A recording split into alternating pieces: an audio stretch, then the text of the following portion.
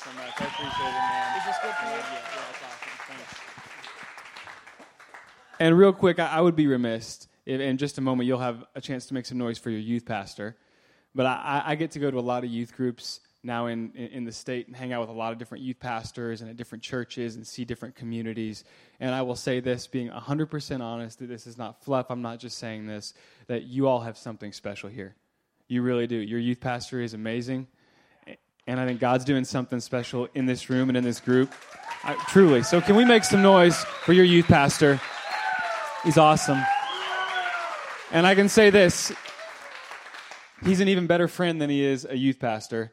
And I think that's more important than being a good pastor is being a good friend, because out of relationship, I think, comes what God has for you. So thanks so much. You're awesome.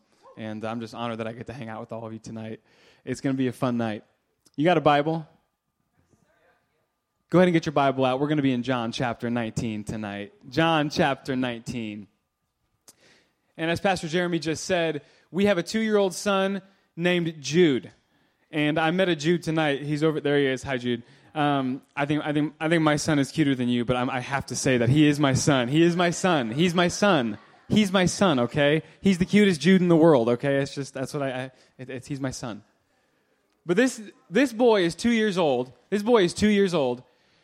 He desperately needs Jesus. Okay. So if you think about it, pray for my son. He is currently probably destroying my parents' house. He's staying with his grandma tonight, hanging out. He is probably destroying their house. So say a prayer for him if you think about it. He's awesome. He's an adorable kid, but he's a wild man. We've been calling him the Tasmanian devil recently because he is just, he's crazy, but we love him so much.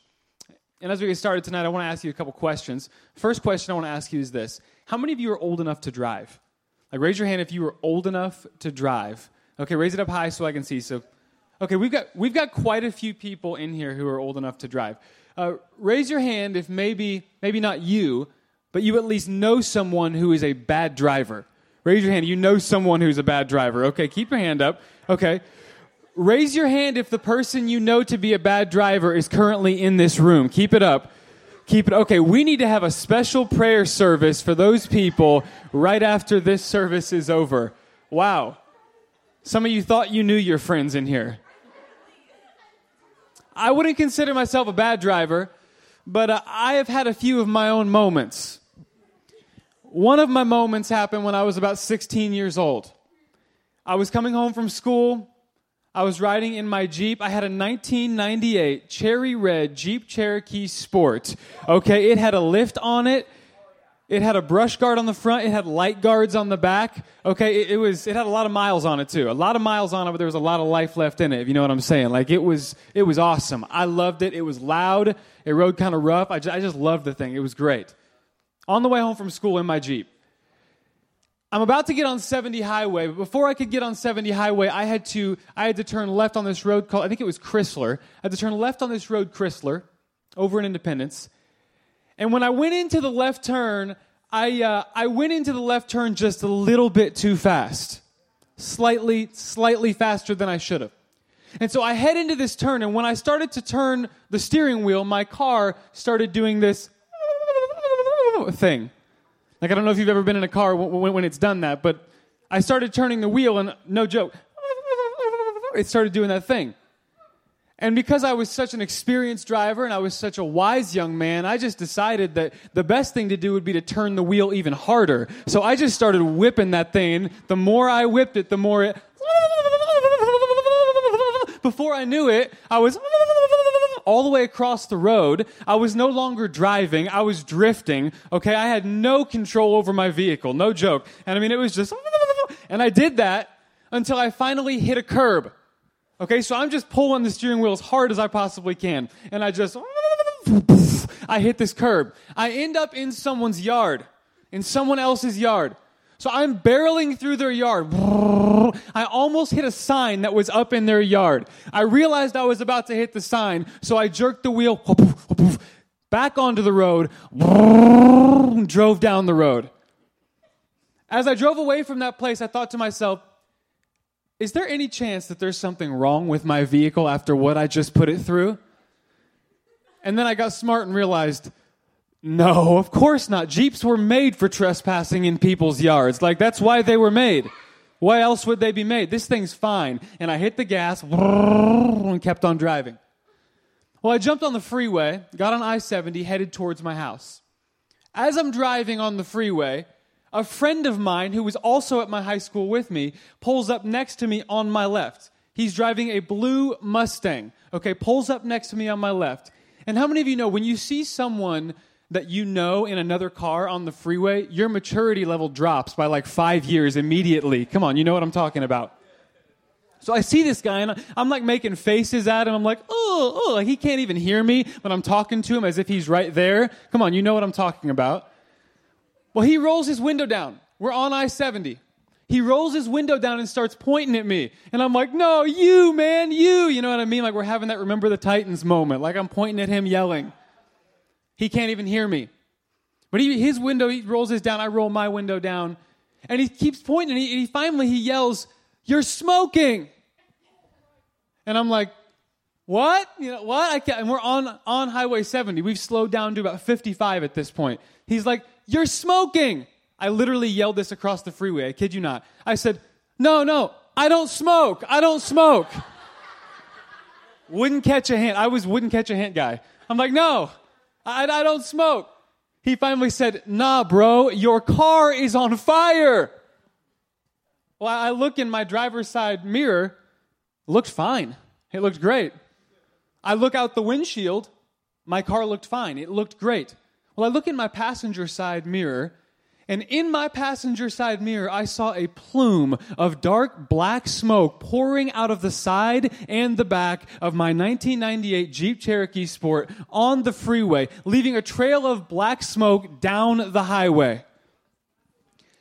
I lost my mind, okay? I slam on the brakes. I jump off the freeway onto the shoulder of the road. My friend, now that I think about it, evidently, maybe he wasn't a friend at all. He just kept on going, like, took off down the freeway, left me there.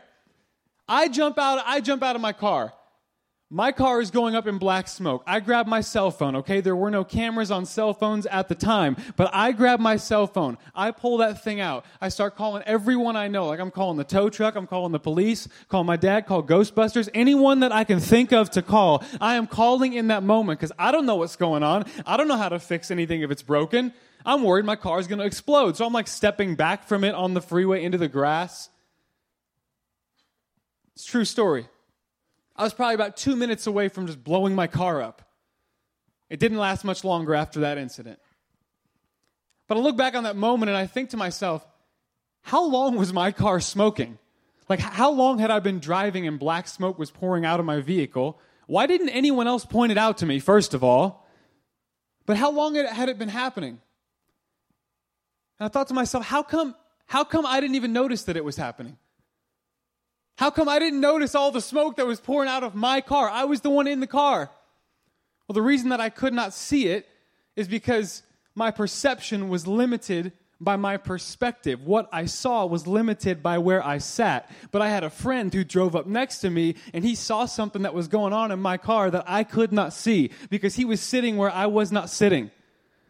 Students, there is one who sees things in your life that you cannot see because he sits where you do not sit. His name is Jesus. He lives outside of time and space, yet he operates within it. There are things that he can see in your life that you cannot see. See, Jesus does not see your problems from your perspective. He sees it from his perspective. Jesus actually has solutions to problems that you and I don't even know we have yet. He does not see us the same way that we see ourselves. He's got a completely different perspective. He loves us more than we could ever love ourselves. He knows us more than we can know ourselves, and he could take us places that we could never take ourselves. That is who our God is. That is what our God does. Tonight I want to talk just a little bit about the perspective of Jesus, the perspective of God. I want to preach a message. The title of the message is this: From Garden to Garden. From garden to garden. It'll make sense in just a few minutes, but if you're taking notes, write that down. From garden to garden. We're in John chapter 19, and we'll start in the 16th verse. John chapter 19, verse 16. It says this: Finally, Pilate turned him over, Jesus, to be crucified. So the soldiers took charge of Jesus. Carrying his own cross, he went out to the place of the skull, which in Aramaic is called Golgotha.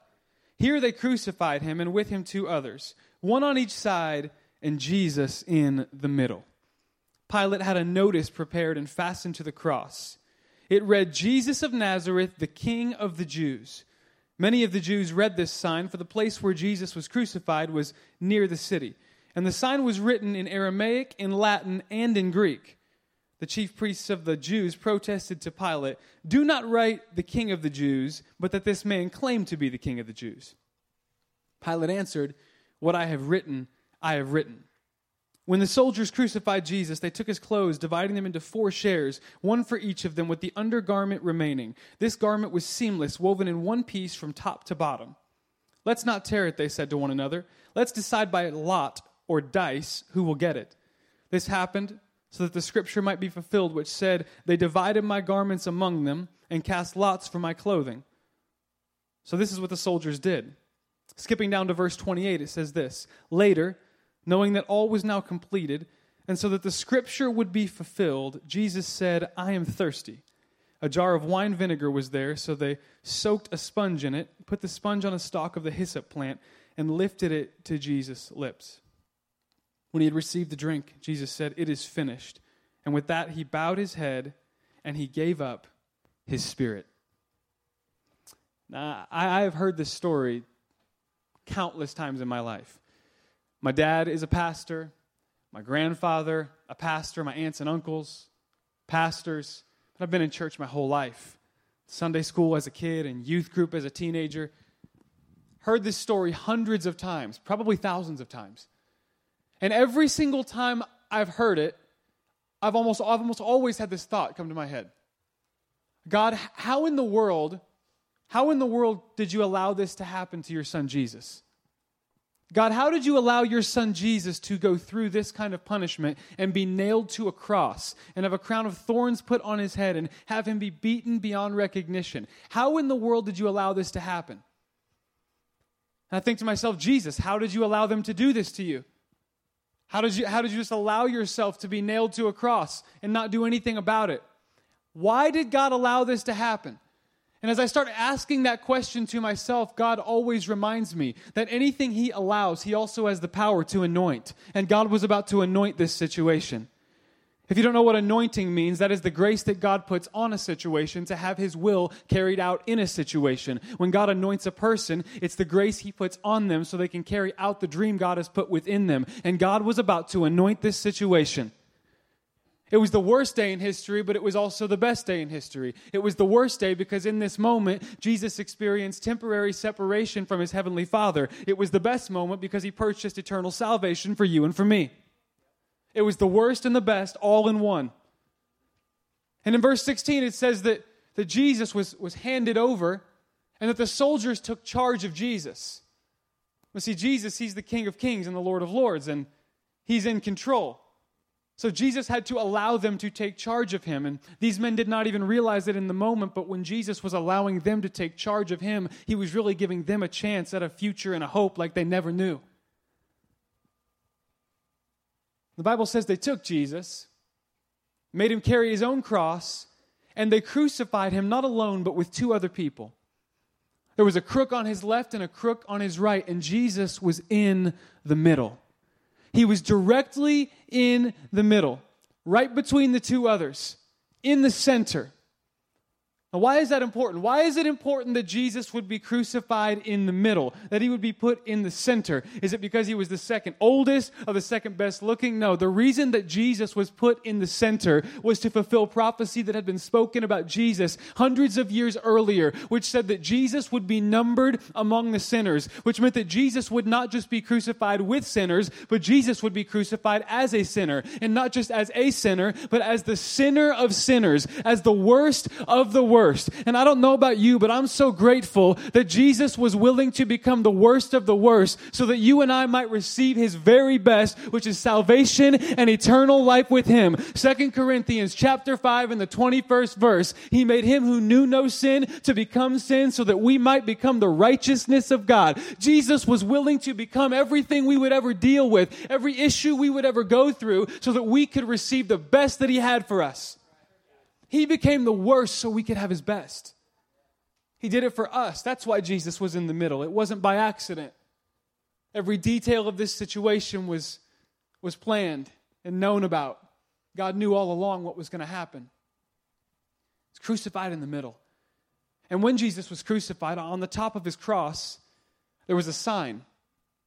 And the sign read, Jesus of Nazareth, the King of the Jews. And most people who would read that sign would think, oh, that's great. They put this sign above the cross to honor Jesus.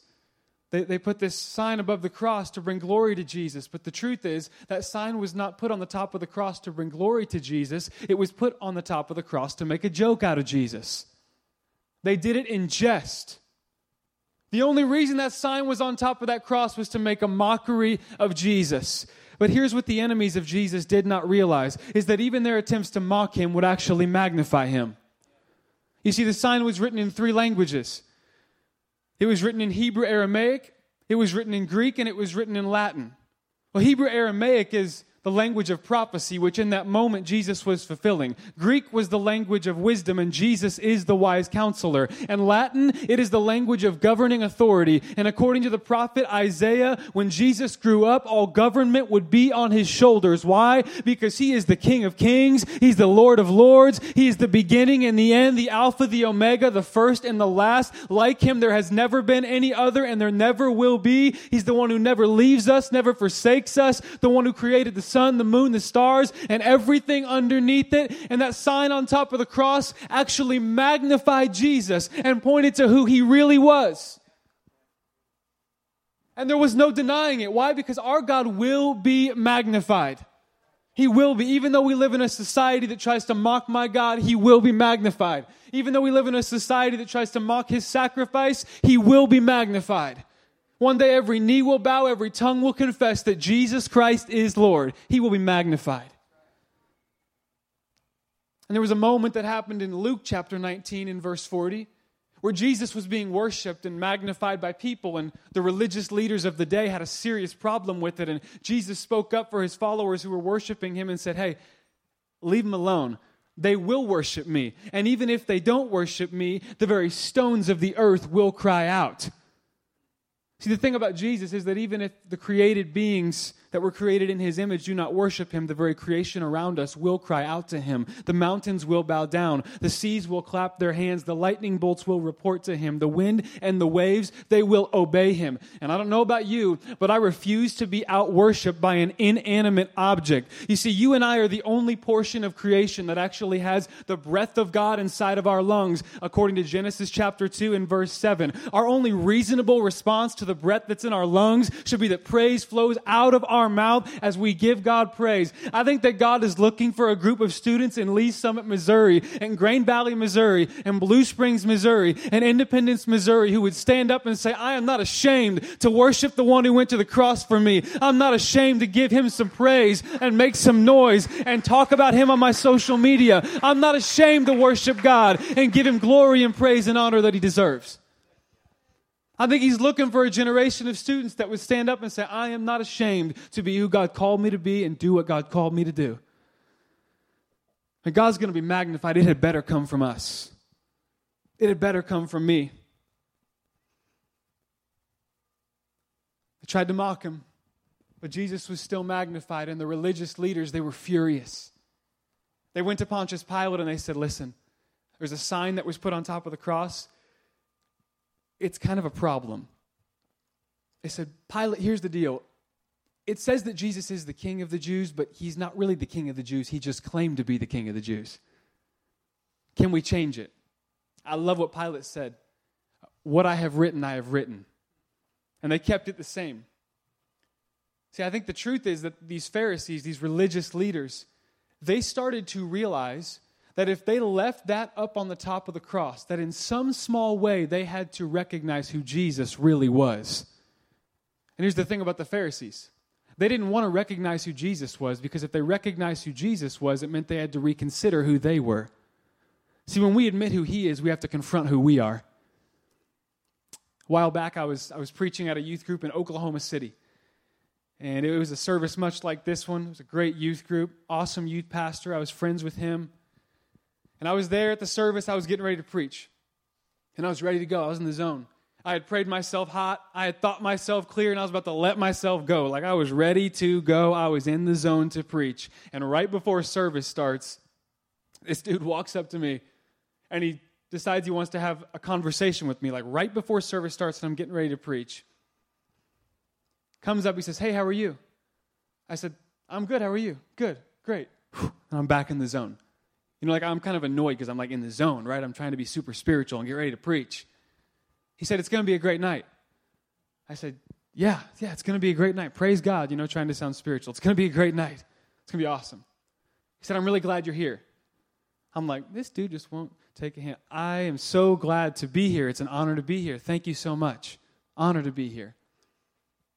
Well, worship started, and song 1 happened, and song 2 happened, and song 3 was underway. I was about to go up and preach, and while I was standing there about to walk up and take the stage, this still small voice spoke to me and said, "Is there any chance that the man that you kind of wrote off earlier and didn't really want to talk to in that moment, is there any chance that he's actually the senior pastor of this church?" That's what the voice was saying to me. I thought, there is no way that is the senior pastor to this church. No way. But I'll check the website on my phone just to be sure. So I pulled out my phone, I checked the website. Yes, that was the senior pastor of the church that I was about to preach in. I knew the youth pastor. I didn't know the lead pastor. I had never met him before. All of a sudden, before I walked up to preach God's word, I had to reconsider my attitude. I had to reconsider my actions. See, because I realized in that moment, if he's the pastor, that means he preaches up here every week. I'm just preaching here tonight. If he's the pastor, that means that he shepherds this flock all the time. I'm just here to give one word today. If he's the pastor, he's worked hard to build this church and build this platform. I'm just a guest on this platform for one night. See, the moment that I recognized who that dude was, I had to reconsider who I was. And I think there's a lot of us who need to have that moment, not with a man or a woman, but with God. See, because when we recognize who Jesus is, we've got to reconsider who we are. And when we recognize that he's in control and that he is God, that means that we're not God. When we recognize that he's God, that means our money is not God. Our relationships are not God. Our job is not God. Our grades are not God. Our gifts and our abilities and sports and talents and all of those things, they cannot be God because there's only one God. And the moment that we admit who he is, we've got to confront who we are and the way we've been living. And here's what happens. When we recognize who Jesus is, it changes the way we talk, the way we act, the way we live, the way we give, the way we serve, the way we sacrifice, the way we judge and don't judge. It changes everything. These Pharisees didn't want to admit who Jesus was. And there was another group of people around the cross that day.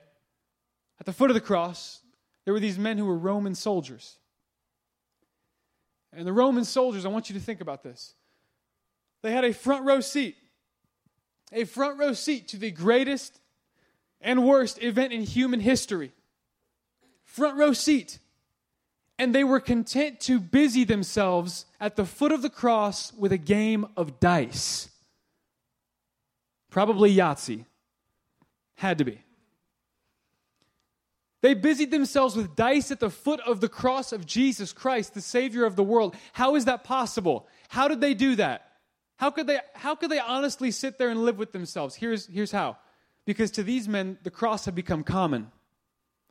See, it's a very dangerous place to be in when the cross becomes common to us. So these people were putting people up on the cross every day.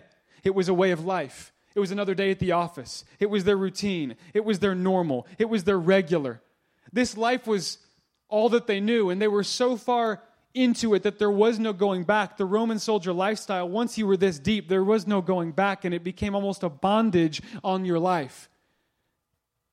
And these men had actually become comfortable in their bondage. This proves it, that they were able to play dice at the foot of the cross. And what happens when we become comfortable in our bondage is that all of a sudden we don't see clearly.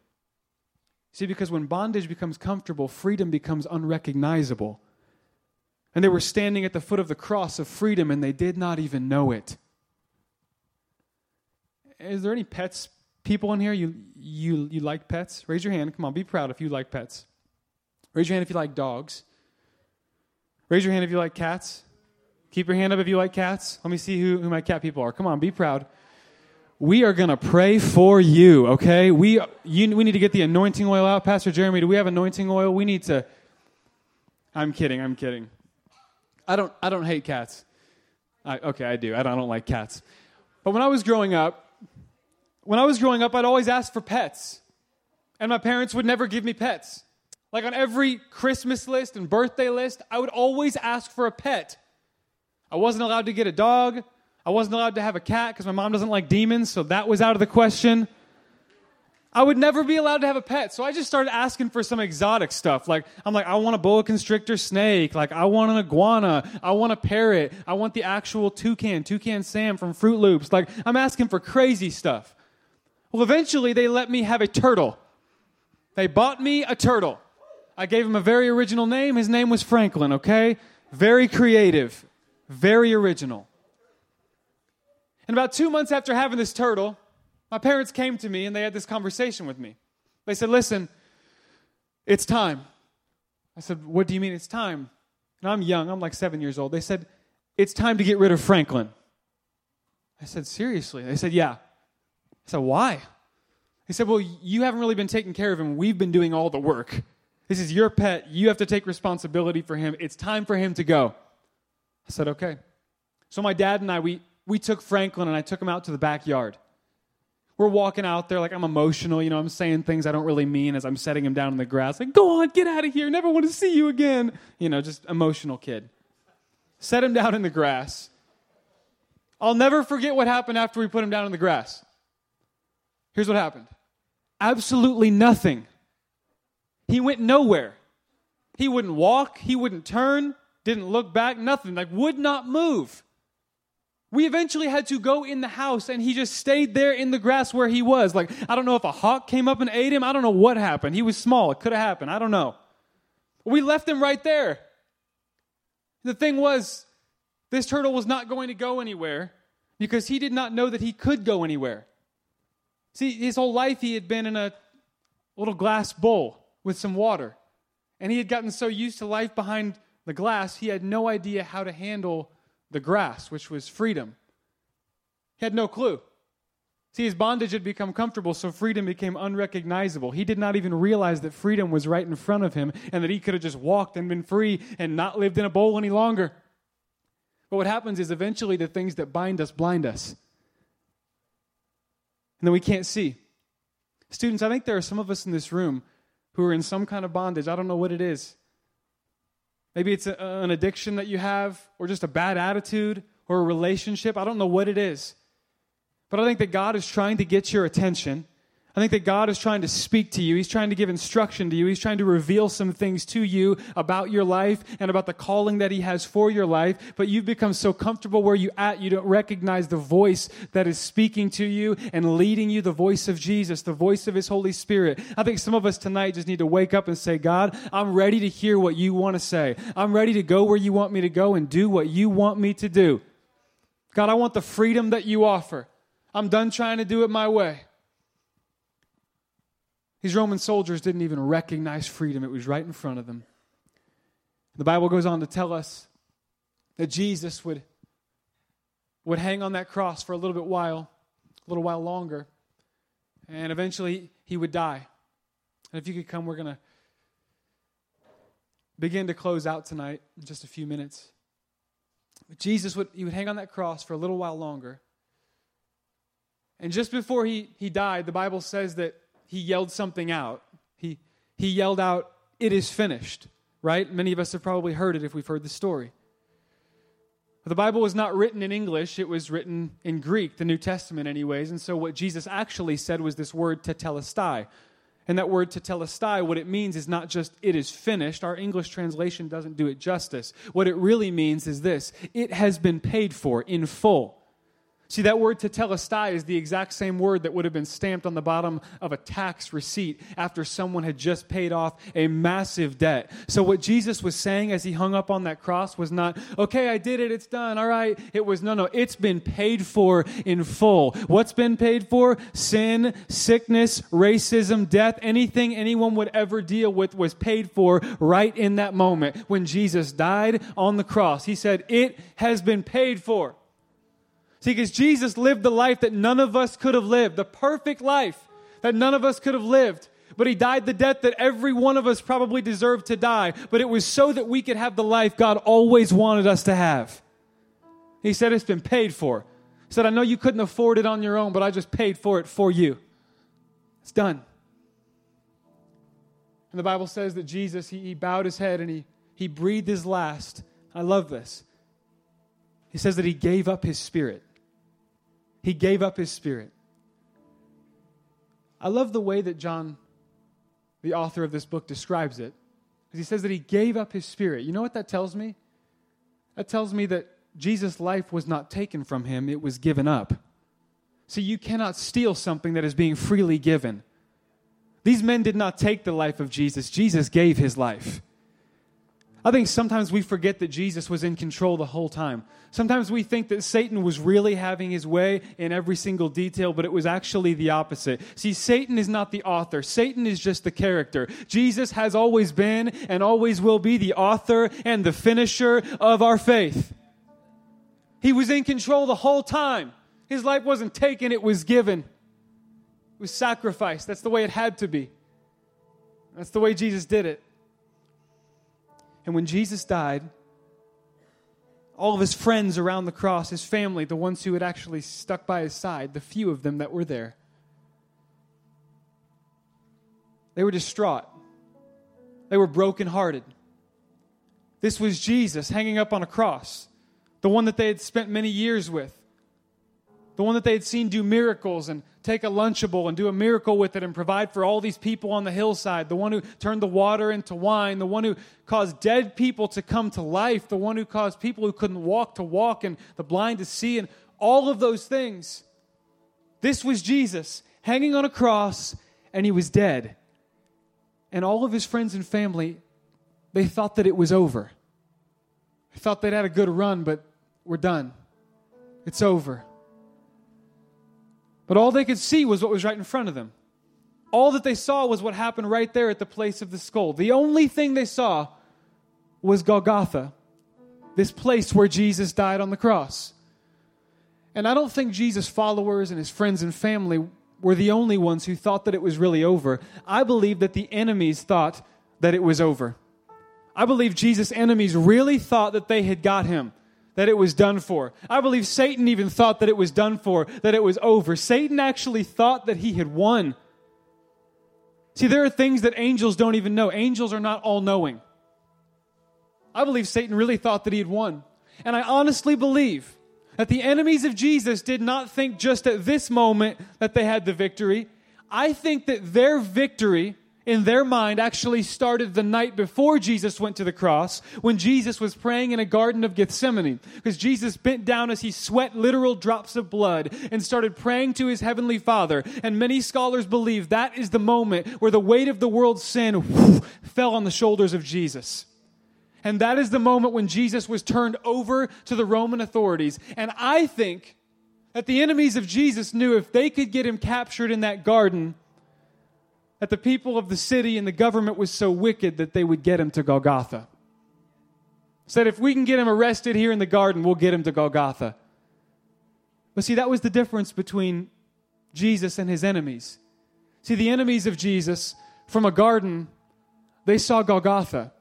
What they did not realize is that from Golgotha, Jesus saw a garden, because there was a garden that sat not too far away from where Jesus died. And in that garden, there was a tomb that Jesus would borrow for 3 days and 3 nights. But it was not a tomb he would stay in. It was a tomb that he would come out of after those 3 days and 3 nights. And when he did, he defeated death, hell, and the grave, any sickness, any hatred, any fear, any doubt, any addiction, any depression, depression, any anxiety, anything that people would ever deal with was conquered once and for all when Jesus walked up out of that grave. When he was hanging there at Golgotha, he already saw the garden. He knew how it was going to end.